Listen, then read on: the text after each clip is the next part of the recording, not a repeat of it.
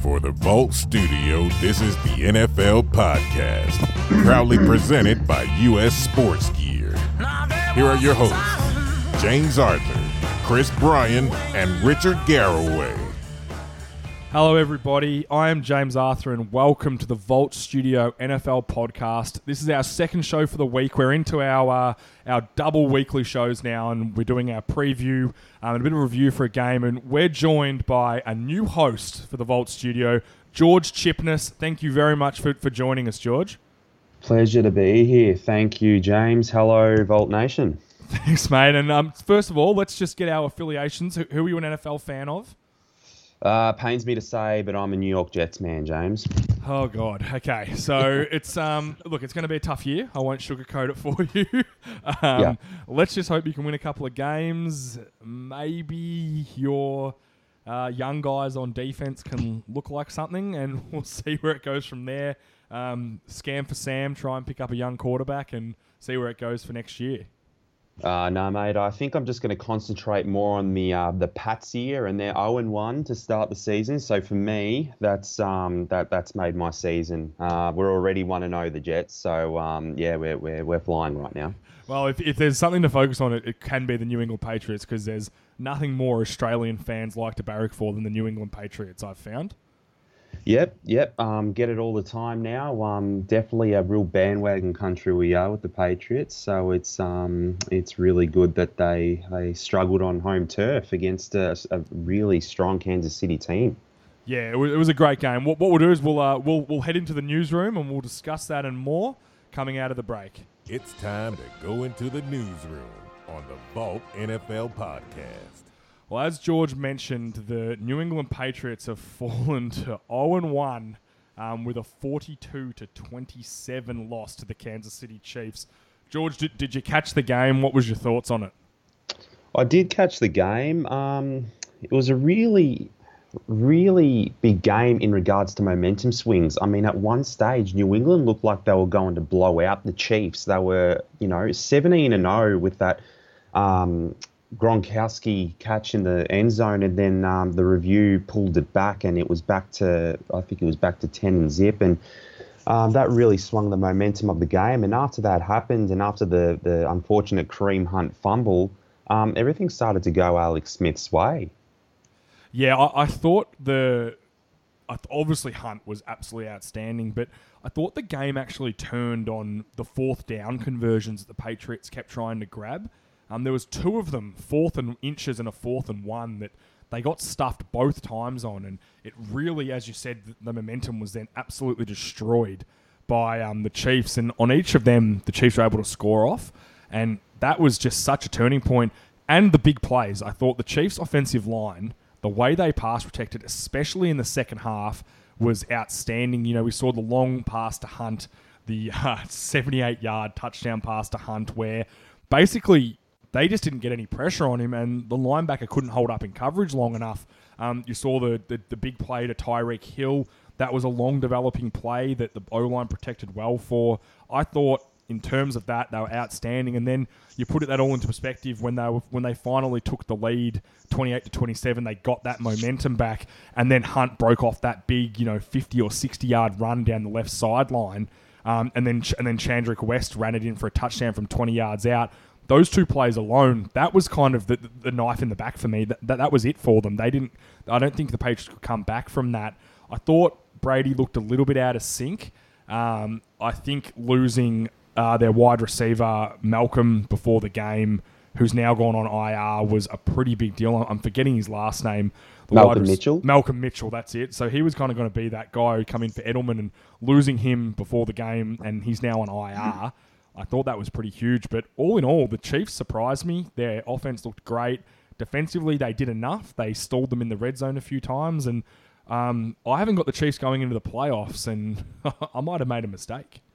I might have as well, mate. Very, very competitive AFC West. I obviously had the Raiders when considering their front five and defensive front seven, and the Chiefs were just going to try and get up there for second spot between Denver and the LA Chargers. But when you look at Kansas City, they just looked like, I know it's week one, I know it's one game into the season, but their game overall was just outstanding. And it's funny you talked about the big plays.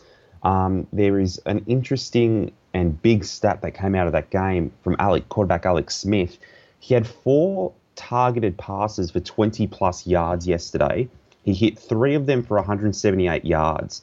Now, last season, he only accumulated 521 yards from deep ball targets in all of the 2016 regular season. So in a way, he's accumulated already a third of what he produced last year in the deep ball. And I think that just comes back to a rejuvenated offensive line by Kansas City.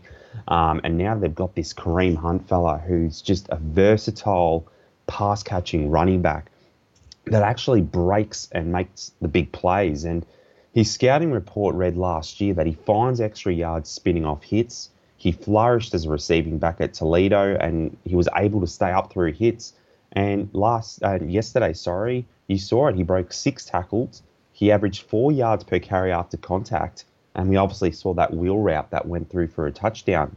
So I don't know if you call that a brilliant Kansas City offense or maybe an overrated New England defense. But, Kansas City looked very, very good. And I thought, Hunt's day started ominously. Like, he fumbled on his very first carry, first in the NFL, after not fumbling his entire college career. He never had a fumble in college. And the first one I thought, oh, God, is it too much for this kid? And a lot of young guys wouldn't be able to come back from that. But the way he responded, that was the most exciting thing for me. Is a lot of guys, they drop their head and go, oh, yeah, no, that's it. That was a shot. I'm never going to get the opportunity. Oh, I've stuffed it up. I've never fumbled before. Why fumble now? But he just went, oh, no, okay, that's happened now. Let's move on. I'm going to make up for it. And he made up for it in a big way. He had 1 rushing touchdown, 2 receiving touchdowns, well over 250 scrimmage yards. I thought he was absolutely outstanding all day. Yeah. Definitely the player of the game. Yeah, he definitely was. And if you've drafted him in your fantasy team this season, you might walk around with a bit of a head wobble for the next 7 days or so. But he's a resilient character, which also read in his scout report, and he just bounces straight back up, doesn't he? And you got to also consider that the supporting cast around him, Kansas City's O-line and Tyreek Hill as the deep threat. He's coming into his 2nd season. And he's just become a massive upgrade for Jeremy Maclin as well. He had 7 receptions for 133 yards with the TD yesterday. And it just looks like they've got the deep threat, they've got the possession receiver in Travis Kelce, and they've got the big play running back in Kareem Hunt, who does, to me, look like David Johnson 2.0. So it's exciting times at Kansas City, and maybe the drafting of quarterback Patrick Mahomes lit a fire up Alex Smith, and he thought, you know what, I'm not done yet. And he ended up getting a Pro Football Focus grade of 83.9 yesterday, and he looks like his San Francisco self, and it's just really exciting to see how he goes for the rest of the season, because they're looking like quite a force. Yeah, and I think if from the Patriots side, yeah, it's disappointing to go 0-1, but the last three times they've started the season 0-1, they've won the Super Bowl.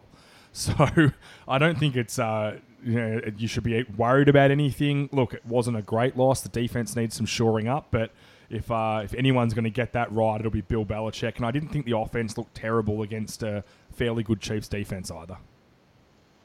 No, they weren't good. In fact, we've just gotten the unfortunate news about Eric Berry, who's out with an Achilles injury for the season. Shocking news. It's terrible news, because you saw the effect he had on the game. He had a man assignment for the entire game on Rob Gronkowski.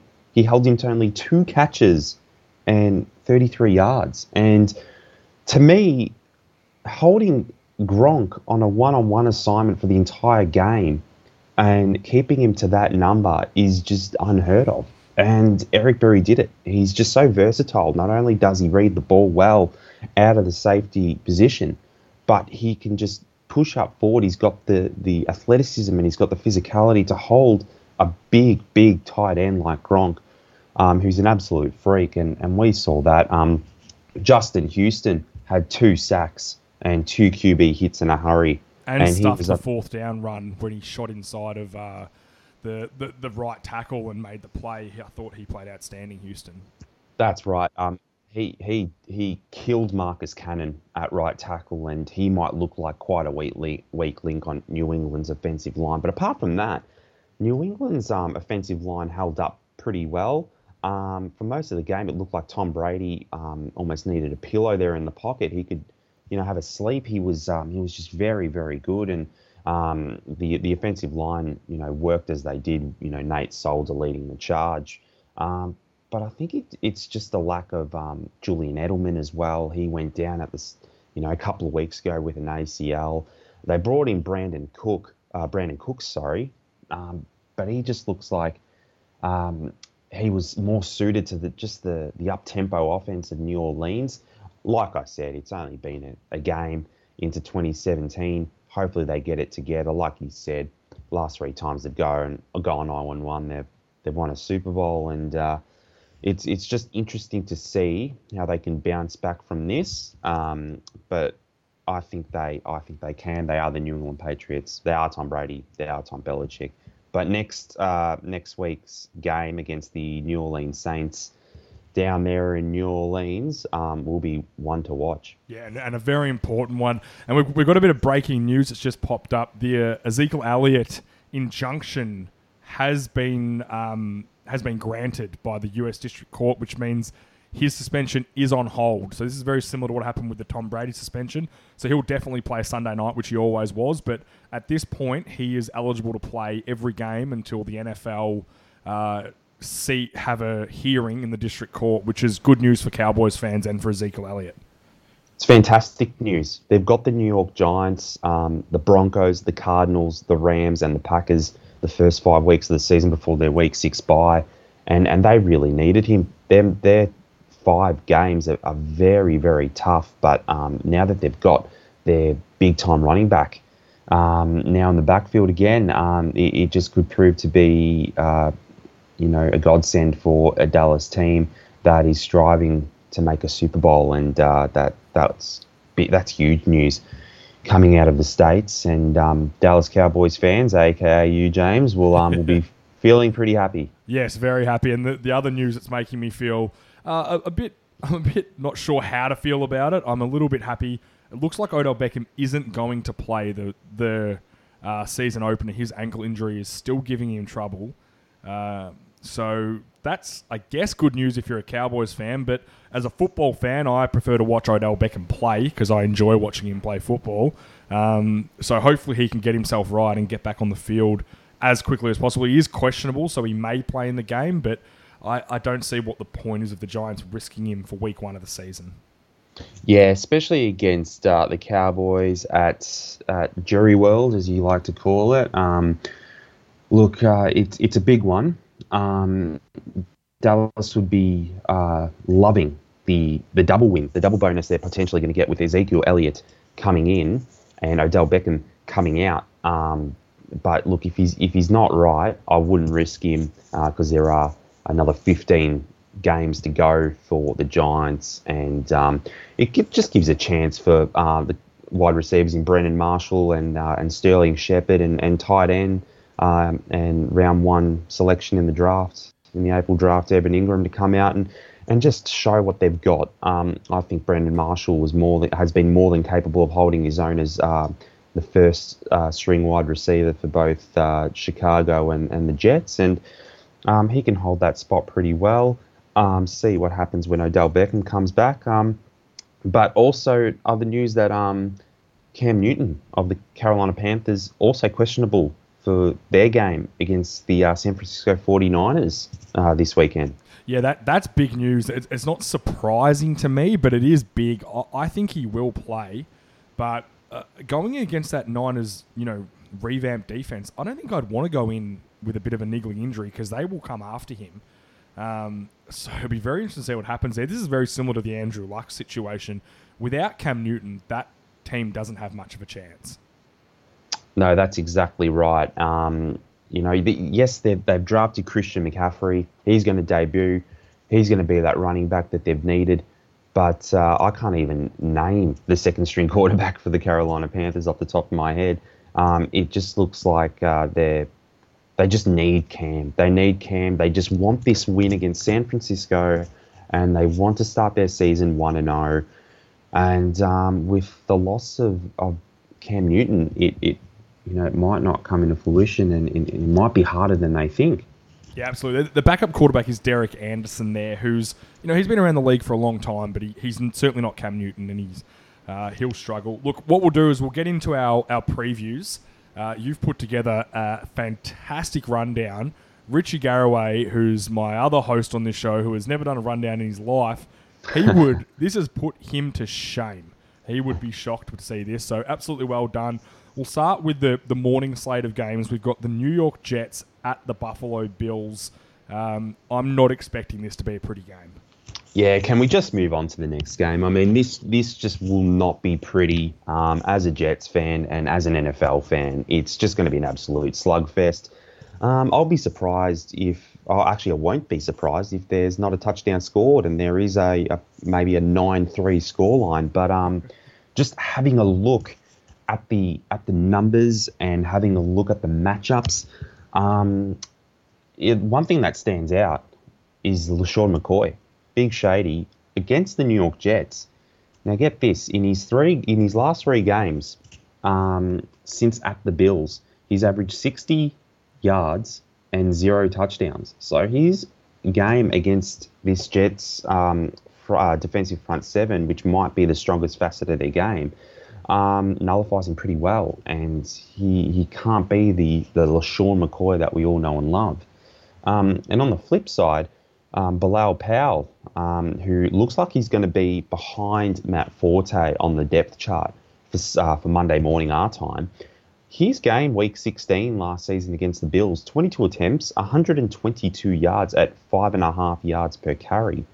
So there might be a big to and fro here. If the Jets can get their running game up and going, because we know they've got little to nothing on the pass catching side. Look, they might make a contest of this. And when you're looking at the Jets' defensive line rush, DVOA. Now, I'll explain the DVOA because I'm going to be saying that a lot, James. It just breaks down the entire season play by play, compares the success on each play to the league average. So there's a lot of variables involved in that: down, distance, location on field, and it's adjusted to take into account the quality of the opposition as well. So it's a really good indicator. Like I said, with LaShawn McCoy, the Jets' defensive line rush DVOA was ranked first in the league last season. Buffalo's was ranked 30th. So it looks like the game might be won and lost with the running game. Yeah, I think I can definitely see that. LaShawn McCoy has struggled in the past against them, but that big offensive line will want to push the Jets around. Sheldon Richardson, losing him will be a big deal, I think, for the Jets. It'll take away a bit of that force. I'm going to take the Bills in a real tight game. It'll be a field goal win and a very low-scoring one at that. Yeah, well, I've just had a look at Buffalo's wideouts as well. They've got their draft pick Zay Jones. They've got Jordan Matthews, which we obviously knew was in that trade with the LA Rams, and Andre Holmes from Oakland. These are some big play guys, and if the offensive line for Buffalo can hold Tyrod Taylor and protect him well and throw to these big play receivers, especially in front of fans at Ralph Wilson Stadium, Buffalo could just sneak out to a big lead in the first quarter and the first half and just contain that for the rest of the game. I've got Buffalo going by 17 purely because when the Jets get on with their running game and then go to a passing option, they will have no one, and Buffalo might have a lot of chances to capitalise. So Buffalo by 17 for me, James. Yep, beautiful. And the next game we have is the Atlanta Falcons. They are 28-3 Atlanta Falcons at the Chicago Bears. I see Atlanta winning this game quite comfortably. I do as well. The big thing that stands out for me for Chicago is, again, the defensive rush DVOA. They were ranked 29th last season, and they're up against probably the most versatile X-factor running back, Devontae Freeman. It just looks like a scary matchup. Last season, Chicago conceded 122 rushing yards per game. I don't think they've done much to change that over the offseason. It just looks like Devontae. If you've got him in your fantasy lineup, just start him. Daily fantasy, just start him. He's just going to have a real day out. Now, but looking at Atlanta's defensive front against Chicago's offensive line, I'd like to consider Chicago's front five as their biggest facet of the game. There was a major weakness 3-4 years ago, but they've really worked on it, and they've got a solid offensive line. They were ranked 8th for adjusted running back yards and 7th for adjusted sack rate. So that means that against quality and when you put all the factors together, their running game has been really good with the inclusion of Jordan Howard, and they protect their quarterback pretty well. And I guess they're just looking for that quarterback to just take him to the next level, and that won't be there with Mike Lennon. But Atlanta, on the other side, their defensive line ranked 25th last year against the run and 24th for their adjusted sack rate as well. So, that might be a contest in itself. If Chicago can hold their own, maybe they won't get blown out. Yeah, absolutely. Well, what's your tip for this game? I've got the Falcons by 4 touchdowns. I just think Devontae Freeman might tear the game a new one. You got Julio Jones. You just got so many options, and I think Austin Hooper might be a huge breakout candidate this year and red zone threat. They've just got too many weapons, James. Yeah, I couldn't agree more with you there. The next game we have is the Baltimore Ravens at the Cincinnati Bengals. Both teams have played 42 times and with 21 wins each. So they're exactly 50-50. This game could go a long way to deciding that division. I know it's early, but early division games are very important. I agree. I mean, the standout favourites to start the season are the Pittsburgh Steelers. But, Baltimore and Cincinnati, they've made great runs before. And if you're 1-0, you've got a lot of confidence to just keep going and build that foundation for the rest of the season. But as we know, Baltimore might be taking a hit with Joe Flacco. I think he remains questionable, or is he back, James? He's still questionable. They're not sure whether he's going to play. They think he will play, but back injuries scare me. It destroyed Tony Romo, and I'll never be comfortable with a quarterback with a back injury. Me neither. And it's because of that I'm also looking at Cincinnati's quarterback, Andy Dalton. Since 2014, let's look at the numbers against Baltimore. He's averaged 291 yards at 62.5% completion percentage, which is pretty impressive. He's had 6 total touchdowns. He looks like he knows the Baltimore defense really well. And let's go to AJ Green. There, that star wide receiver since 2014 as well. He's played 5 games, 604 yards at an average of 120 yards per game and 6 touchdowns. So he's torn apart. He loves playing Baltimore. And despite the fact both offensive lines are a bit suspect, you'd think that a healthy Andy Dalton and a lack of firepower on Baltimore's end, especially a questionable running situation with Danny Woodhead and Terrence West, you'd think that just Cincinnati has too much to roll over the Baltimore Ravens here today. I've got Cincinnati by 17. Yeah, I tend to think Cincinnati are going to be a bit strong. I made the mistake of thinking Baltimore were going to be good last year. I know injuries hit them pretty hard, but yeah, I just don't see their running game being great. Flacco being injured is just never a good sign. He's barely played in the preseason or training camp. I think Cincinnati will win fairly comfortably at home. Agreed. Next game we have could be the game of the round, the Pittsburgh Steelers at Cleveland. For poor DeShone Kizer, is this the game you want to start against the Pittsburgh Steelers, your first game of your career? If I was DeShone, I'd be just going to the coach and saying, "Oh, I think I've tweaked my hammy. Might be out this week." He looks like he's going to start his career 0-1, but it's going to be really, really exciting to see him play. He's got a lot of gunslinger about him. He's got a strong arm. He loves the deep ball, and he's got wide receivers in Corey Coleman and Kenny Britt who can bust through and get into the open field. So it'd be interesting to see how that chemistry lines up between wide receiver and quarterback. And I've always been a fan of Isaiah Crowell. I just think he's a very underrated running back who sometimes just has played with the run block system that's a bit too inconsistent.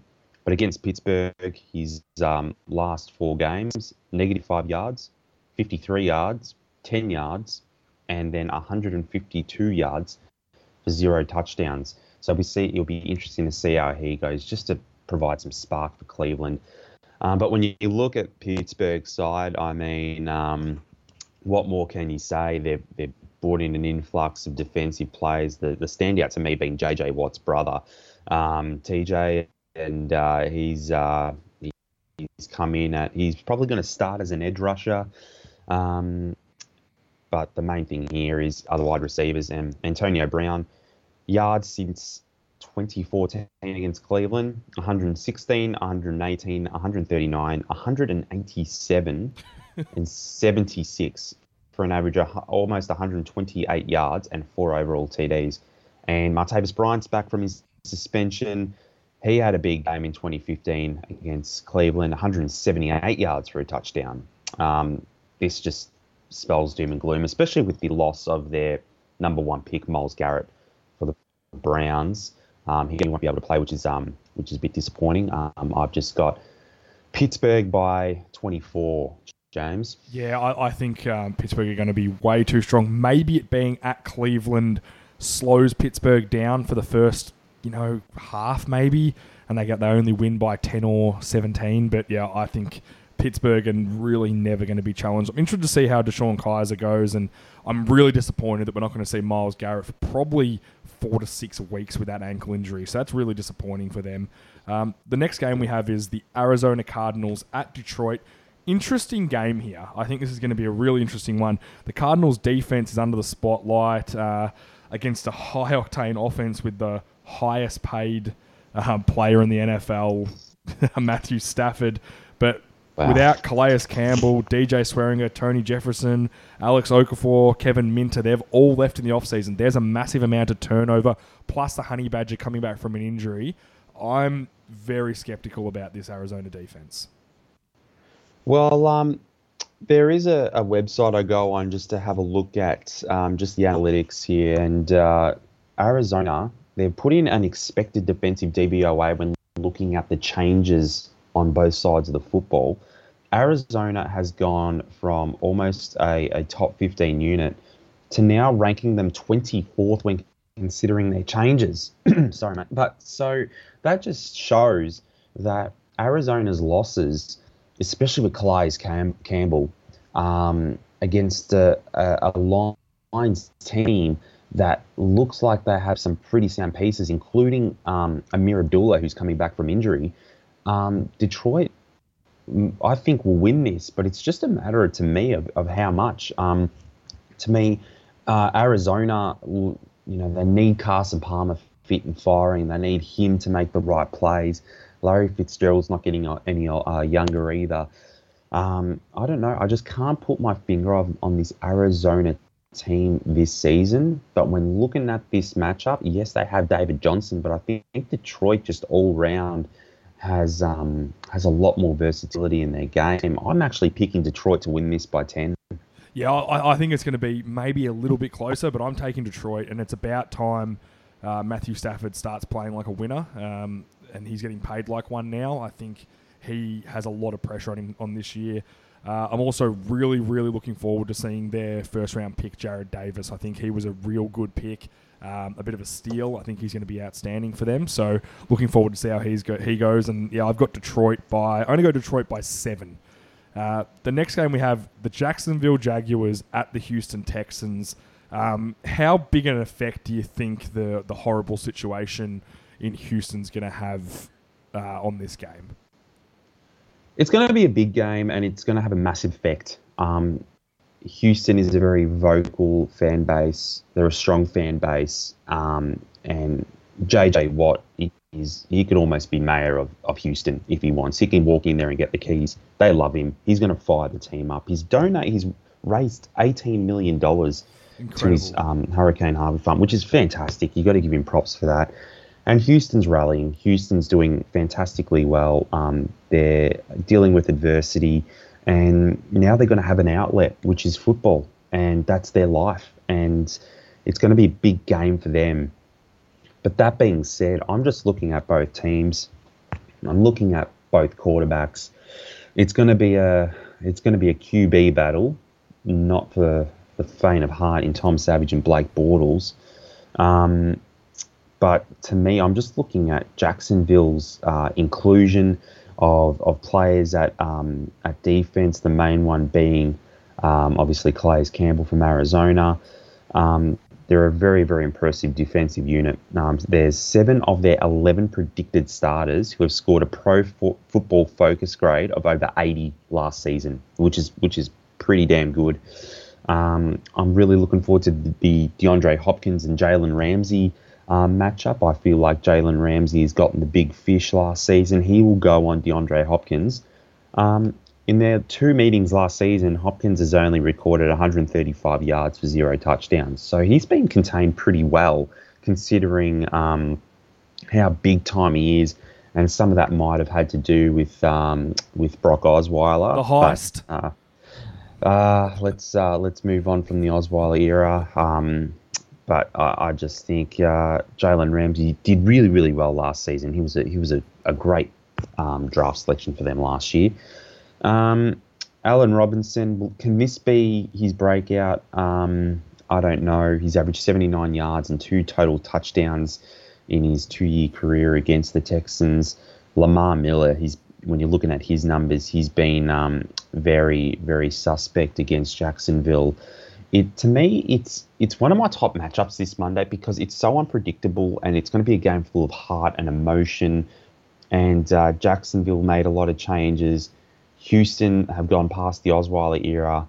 I couldn't pick it, but I put down a selection just based on the numbers and the rankings. I've gone the Jaguars by 14, but I'm not convinced. All I know is I'm going to enjoy watching the game. Yeah, well, this is the first one we're going to disagree on. I made a very big mistake last season, as the other boys on the show will know.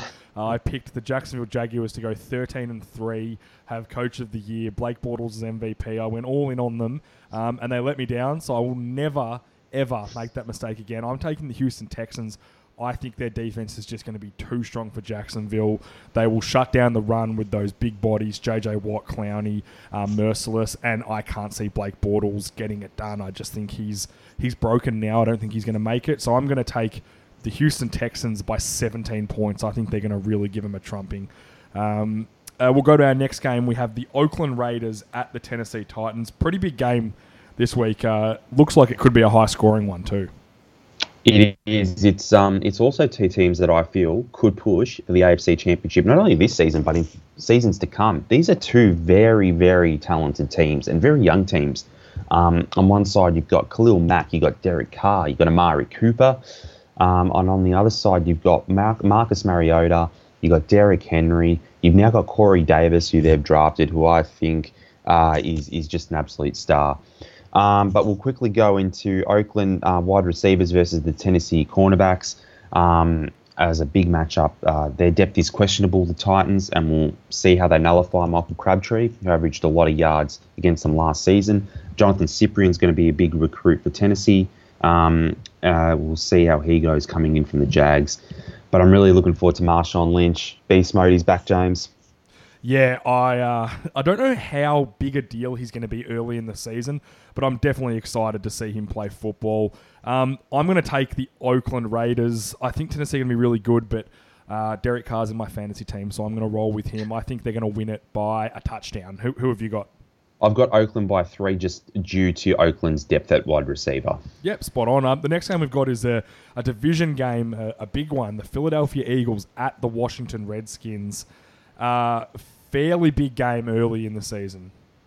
It is. It's going to be a very, very big NFC East battle. To me, I think the winner of this game may win the division. Start off 1-0, you get a bit of a run. I'm really looking forward to seeing how Alshon Jeffrey goes and his chemistry with second-year quarterback Carson Wentz. I think Carson Wentz has been looking for a big-time receiver to help him, and he's gotten Alshon Jeffrey, who can make the spectacular grab. He's a big-time player. And they've also brought in Torrey Smith, who came in from the 49ers, who's a deep threat, who also provides that deep threat option for Carson Wentz. And you think of Carson Wentz, you think of a very, very smart, articulate quarterback.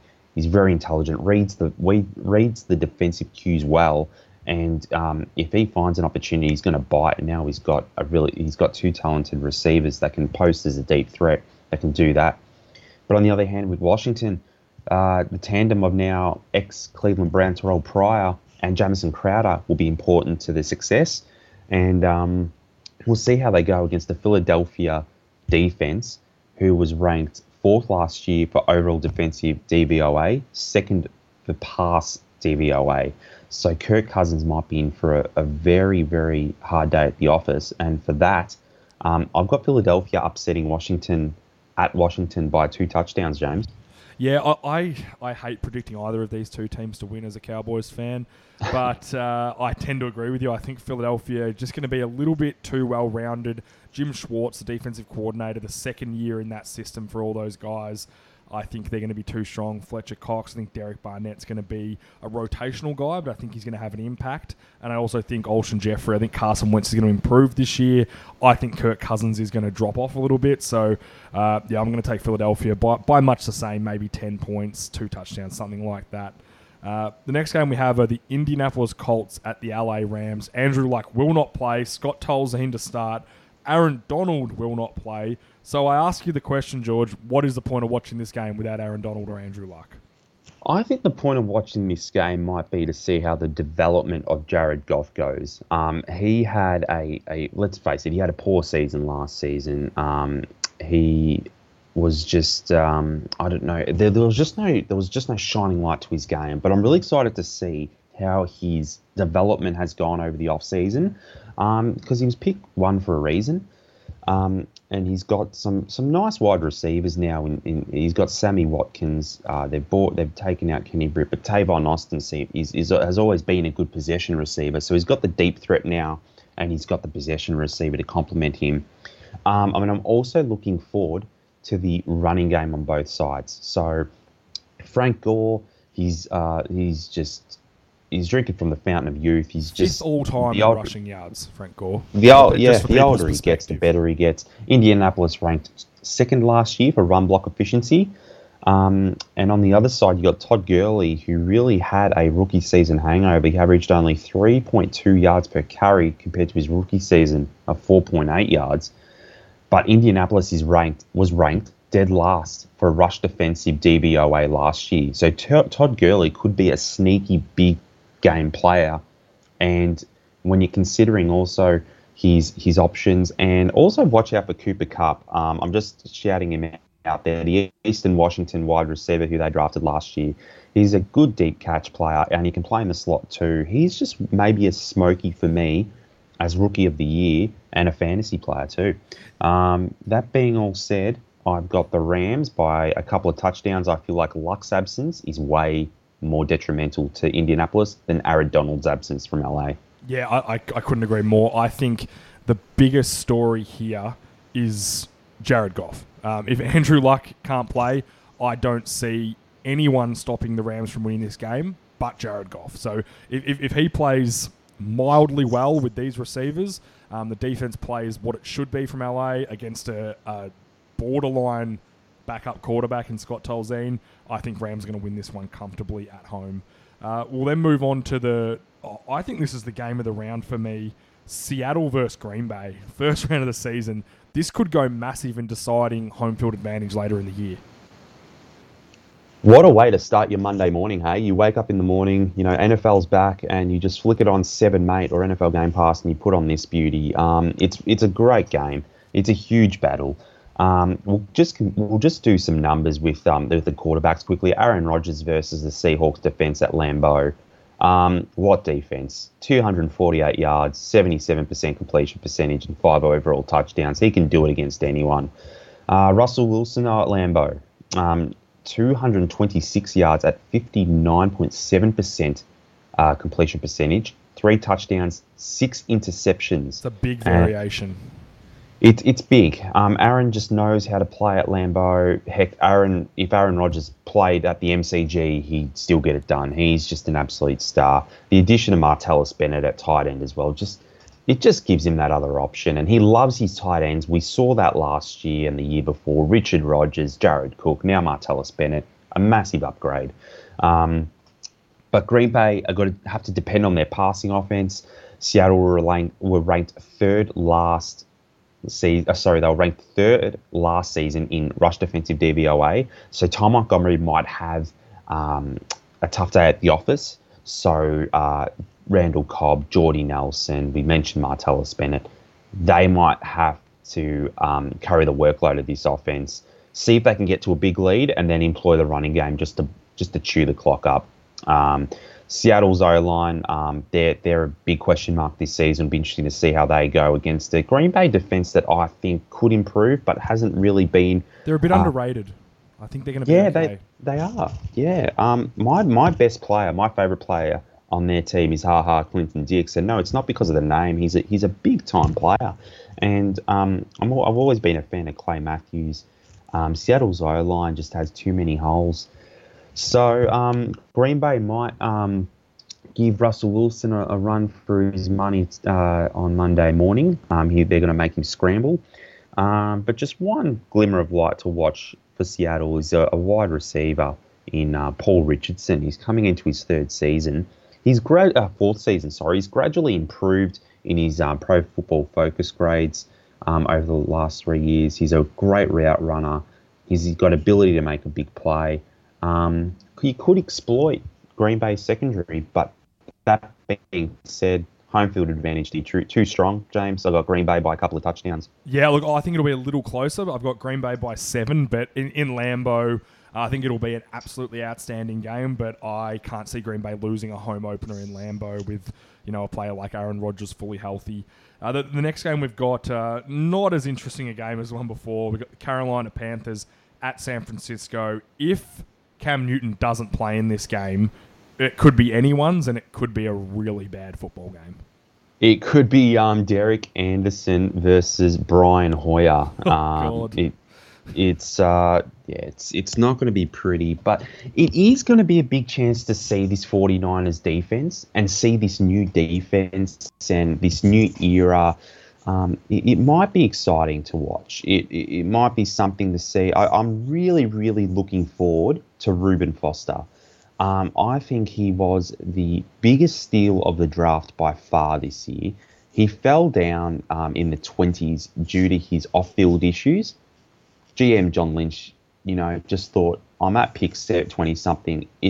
I'd trade it up for it. It's too good to refuse. He's going to start next to Navarro Bowman on linebacker.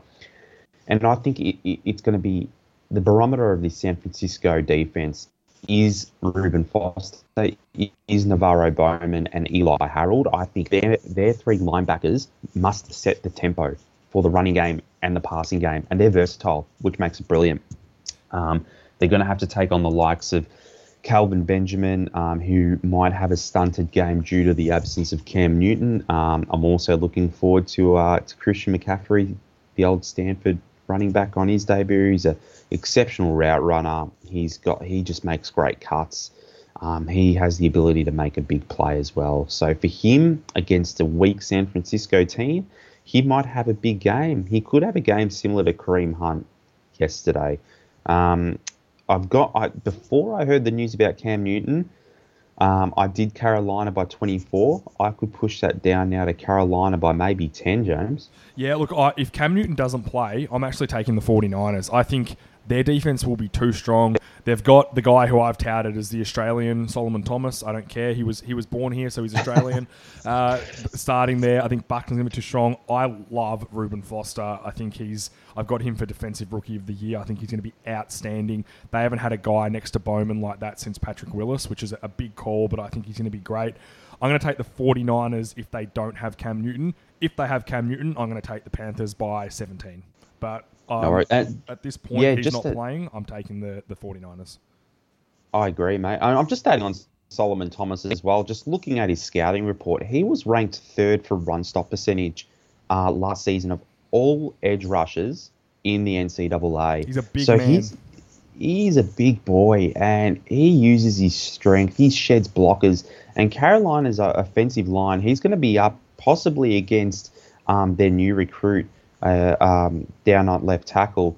And I don't know, it just might be an area to be exploited on that left side. And Matt Khalil has to prove that he's worth the amount that Carolina paid for him, and who knows what's going to happen there. Well, they did turn Michael Orr around, so if they can turn him around, then, Matt Khalil's got a chance. We'll head over to the Sunday night game, by far the game of the round. Who else do you want to watch on a Monday late morning in the New York Giants at the Dallas Cowboys? Zeke is playing. Odell might not be. What's your call, George? It's going to be tough. New York Giants and Dallas. Zeke's back. Giants have just an elite overall defense. Let's just start with Elliott's numbers in 2017 against the Giants. 20 carries for 51 yards and a touchdown, and then 24 carries for 107 yards and 0 touchdowns. That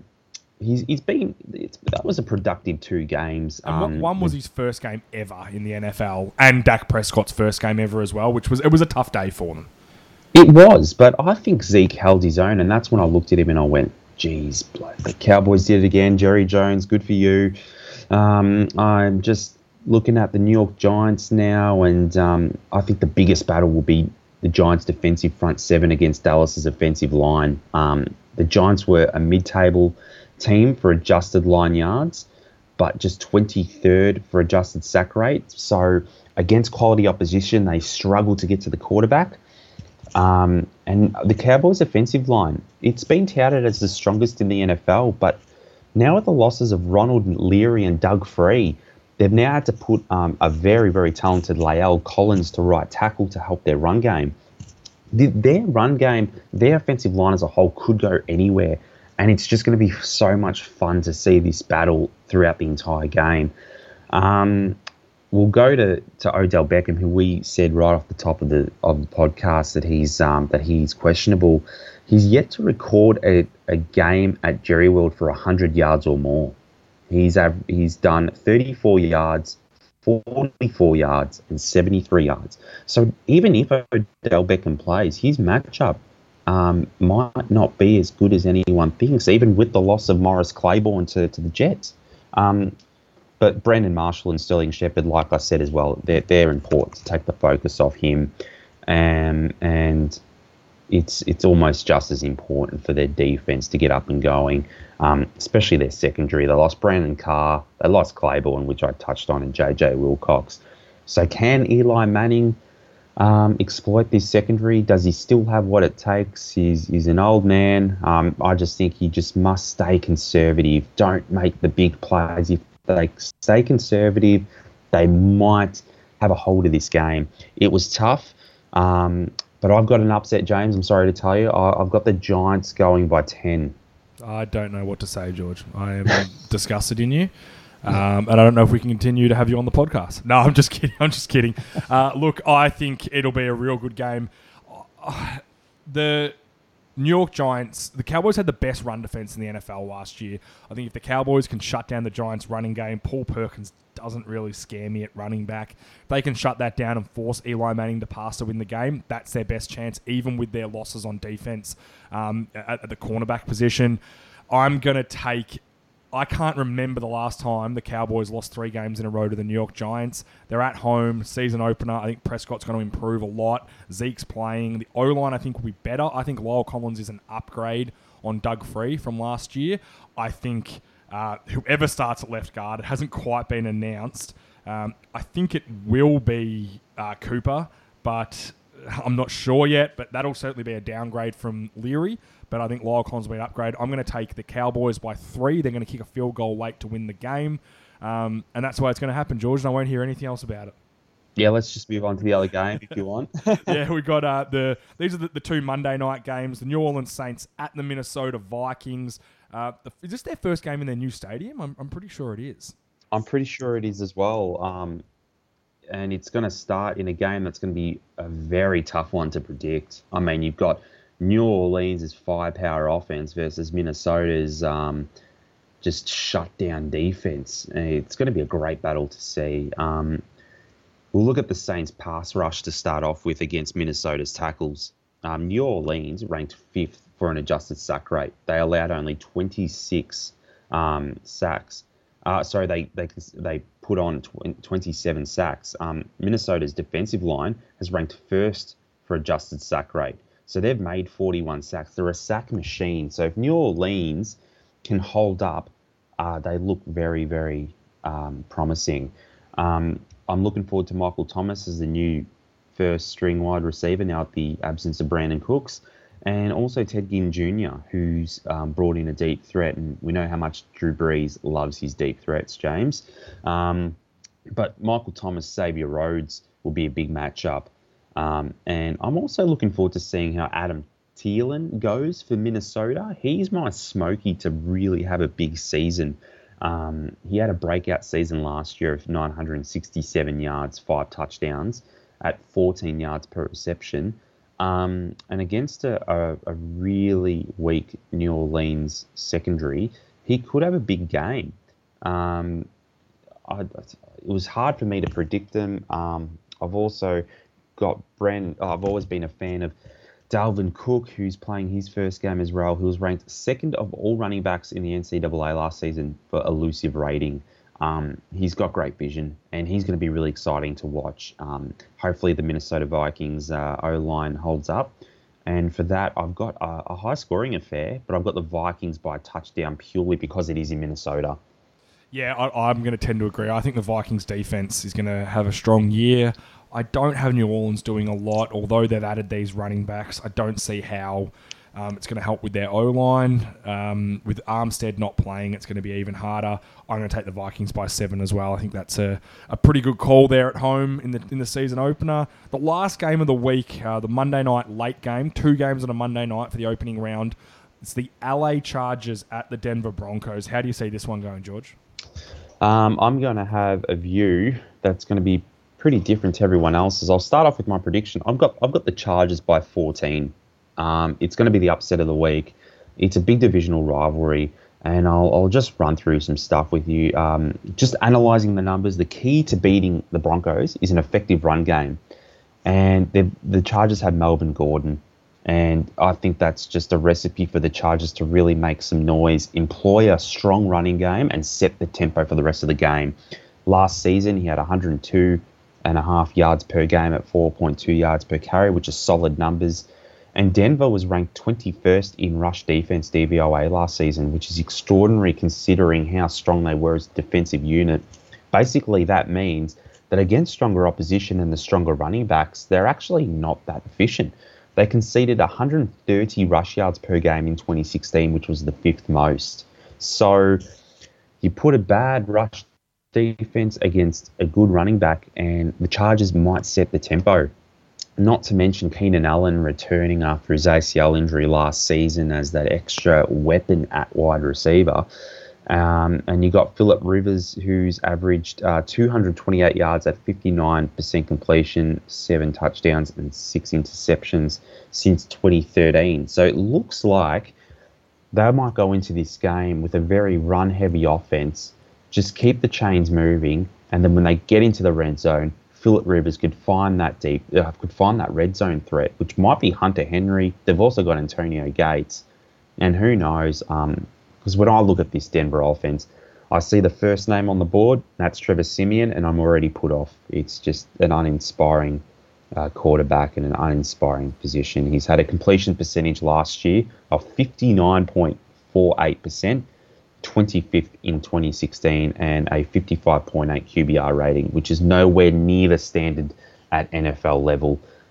Even though he's got good wide receivers next to him in Demaryius Thomas, Emmanuel Sanders, He's got an okay running back in CJ Anderson, who we know has had his injury issues, but he's back fit and firing.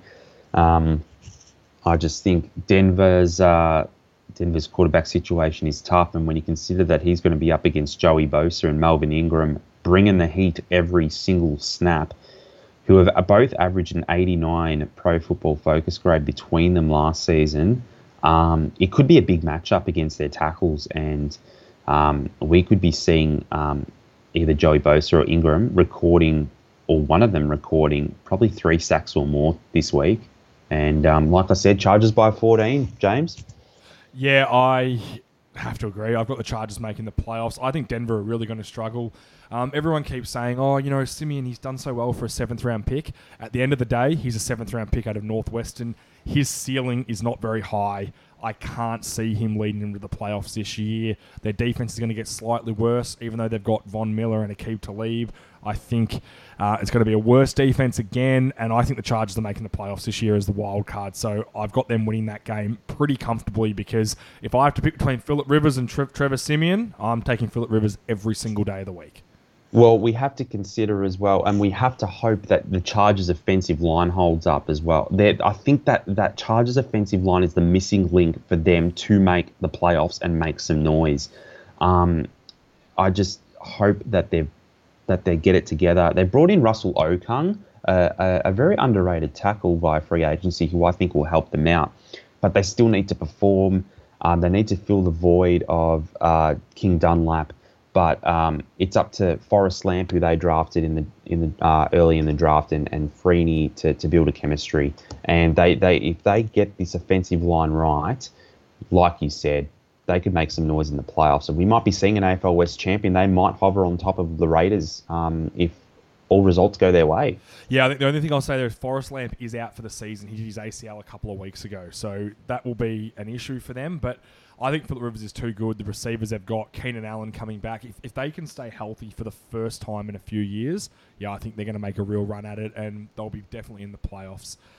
George, that's all we've got time for today. We've previewed all the games. Thank you very much for joining us today, mate. And everyone, you'll be hearing from George every week on the preview show. It'll be the George and JA show. Richie's been kicked to the curb. He's just not up to the scratch of it at the moment. So, George, we'll be hearing your voice a lot more. Absolute pleasure having you on with me today. No, it's my pleasure, James. Thank you. Thank you, everyone. And for everyone else, enjoy the show, and we'll speak to you all next week. Thanks a lot. Thanks for listening to the NFL Podcast, brought to you by the Vault Studio. You can subscribe to the podcast on iTunes and SoundCloud. For more, head to www.thevaultstudio.com.au. And for the latest news, search for The Vault Studio on Facebook and Twitter. Love you, Jerry.